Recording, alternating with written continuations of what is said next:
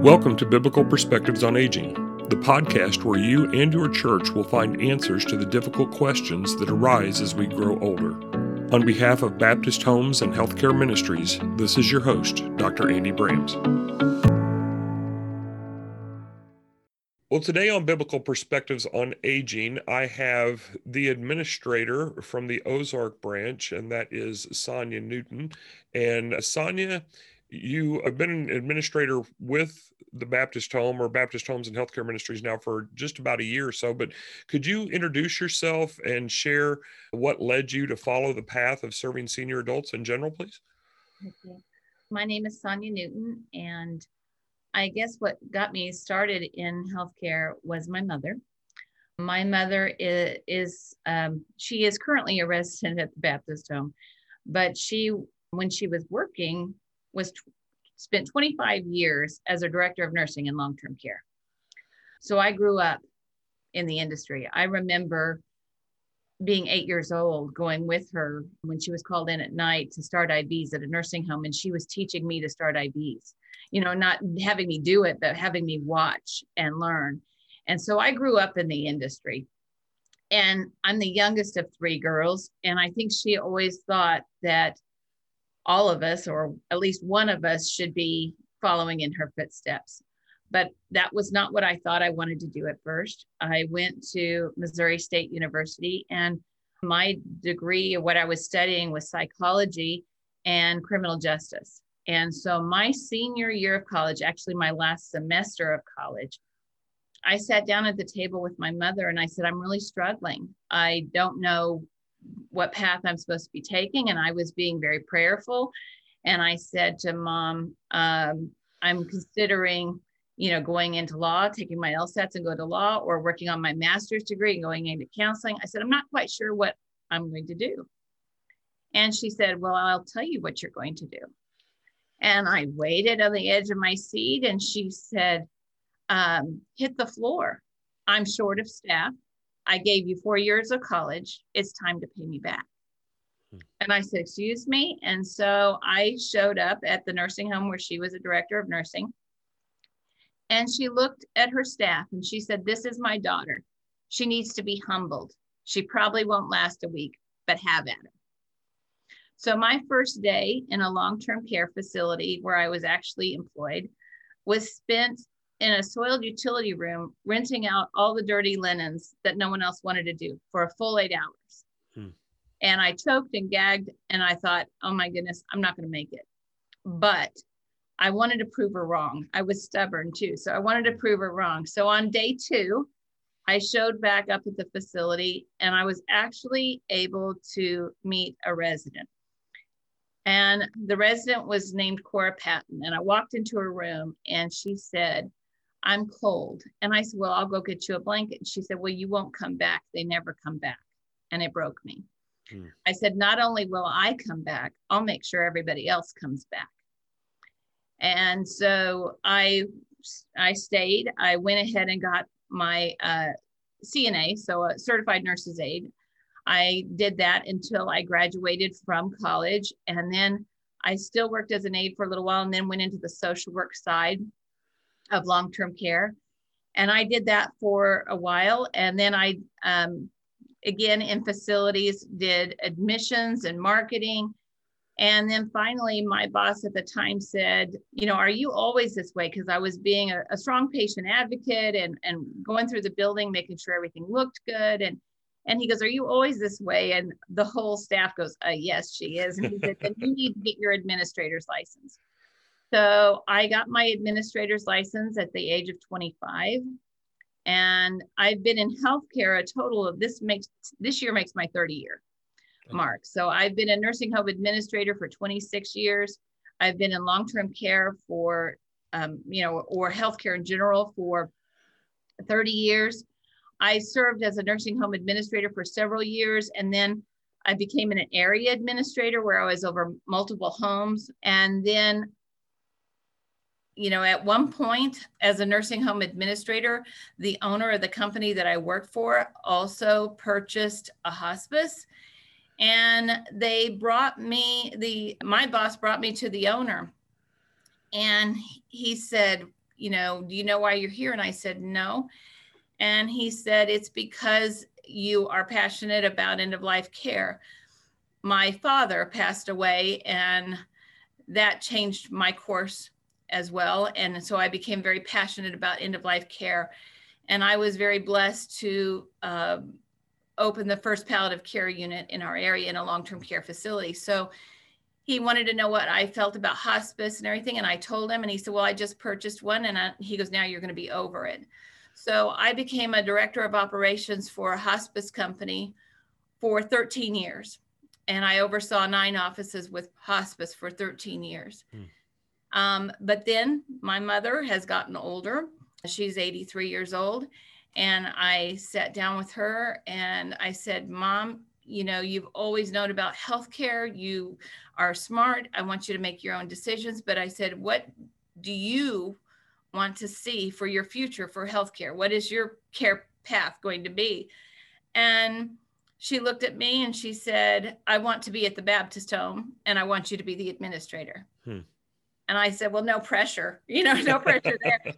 But I said, you're in luck. They have an opening. They're interviewing. And so I told her, I said, I will, out of respect for you, I said, I will apply.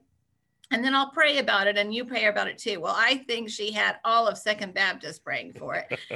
And, but anyway, I think there was a massive prayer chain, but several interviews later, Ron Mackey extended an offer to me and I've been here, like I said, for the last year. So. That's great. Well, thank you for that background. So as an administrator, and you've been doing this for many, many years, since shortly after college, but what are your primary responsibilities? And we'll just narrow that in on the Ozark facility, but what are your primary responsibilities as an administrator there? Well, if you read the guidelines, it says you're responsible for everything. I mean, as an administrator, you are ultimately responsible for everything. And until you, I guess, hold the chair, and put your license on a wall, the weight of it doesn't sink in. But that means even though you've got very qualified department heads, they have staff, and then you have the residents. So you are, and I said, I believe in servant leadership, but you are serving your employees, you're serving residents, you're making sure that the building environmentally is maintained. Financially, you're making sure that the home is sound so that you can sustain the level of care. So basically, bottom line, the buck stops with the administrator. All other duties as ascribed kind of thing. Right? Yes. Multiple hats. And if someone calls in, then you step in, I mean, that's how it is. Yes. So you're at Ozark, the Baptist Homes Ozark facility. Is there anything that makes that particular facility unique among the various Baptist homes here in Missouri? Well, I do think every campus has its own unique features just because of the location that they're in. You've got some environmentally, the outside characters of each campus that vary, but ultimately, I would say it's the staff. In my 30 years of doing this, I said I walked into many, many nursing homes, and ultimately the home adopts the personality of the staff. And so, if you interviewed every Baptist home campus administrator, they would say, well, I've got awesome staff. Well, that's true about mine, but their personalities are different. And so even though each campus has amazing, dedicated staff, their personalities are different. And so this campus takes on the personalities of the staff that I've got. And so it makes it unique in its own. Okay. Very interesting.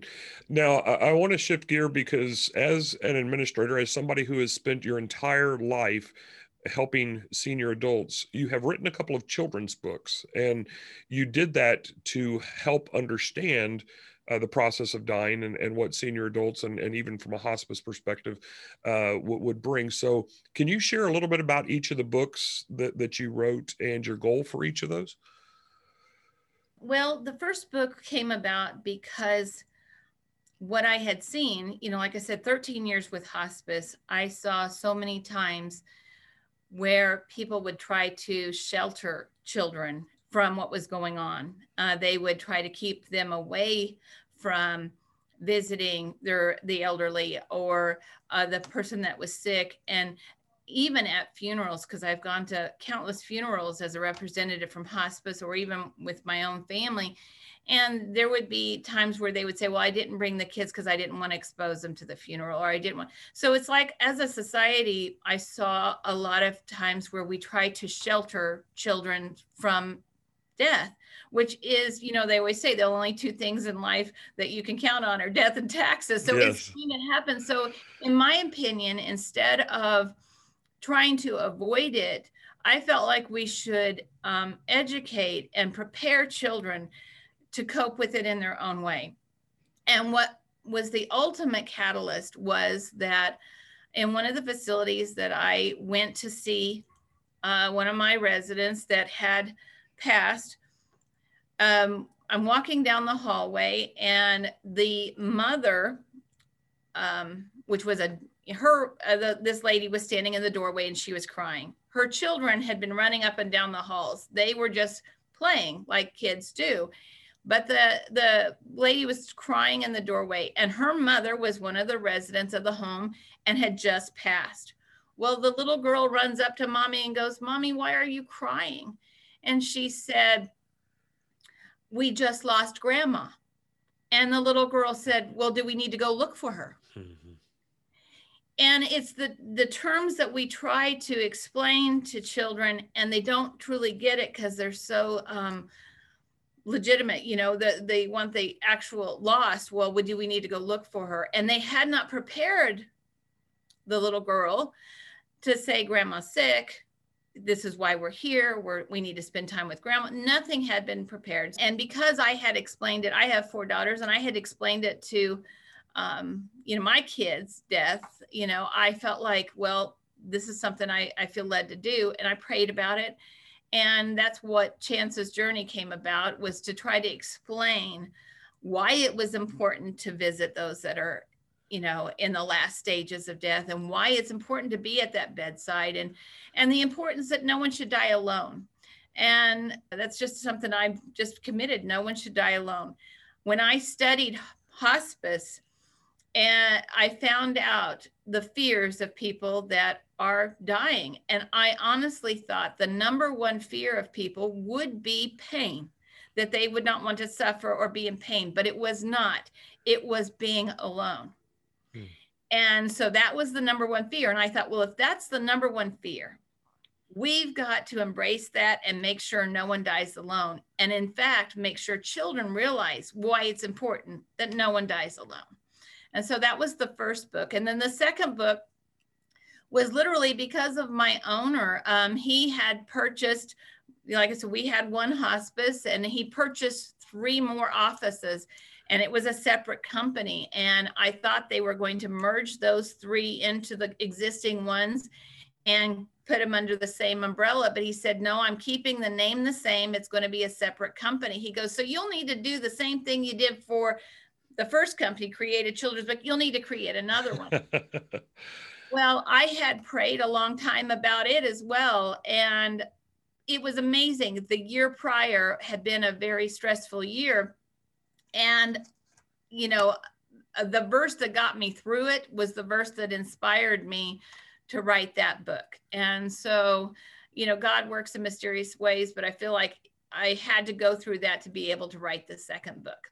But that's why there was 2. Okay. Do you mind sharing what that verse was, Sonia? Yes, it is Psalm 91:4. And literally at the front of the book, it says, "He will cover you with his feathers, and under his wings you will find refuge. His faithfulness will be your shield and rampart." But it's Psalm 91:4. And I put at the beginning of each book, the reason why for the book, but it says, "I'd like to dedicate this book to my family for their inspiration and constant support." The book was envisioned after going through a rough period in my life. Similarly, I said, "Faith and hope, the 2 little birds in this book, find refuge under the wings of their mother." It is my wish that this little book would bring joy to your children, bring about a sense of understanding of hospice services, and offer a sense of faith and hope in the time of need. So the two books, Chance's Journey and then Faith and Hope, Faith and are Hope. the name of each of them. Yes. So you mentioned even within Chance's Journey, but especially in Faith of Hope, that the idea of being together as people are at the end of their lives, that idea of loneliness or being alone. For most everyone in long-term care, COVID has severely damaged the ability for anyone to come in and to be with their moms, their dads, their uncles, whomever that might be. In light of your books, what thoughts would you share to help people process those realities, the realities that we've all faced in this last year, but especially in light of how COVID has impacted the ability to see spouses, grandchildren, grandparents, et cetera, and perhaps take those realities then and discuss, give some encouragement, provide some encouragement for how to move forward. We can't fix the past, but how can we move forward from here, Sonia? Well, COVID was, 2020 was a horrible year. I mean, it was just a difficult year. Everyone will say that.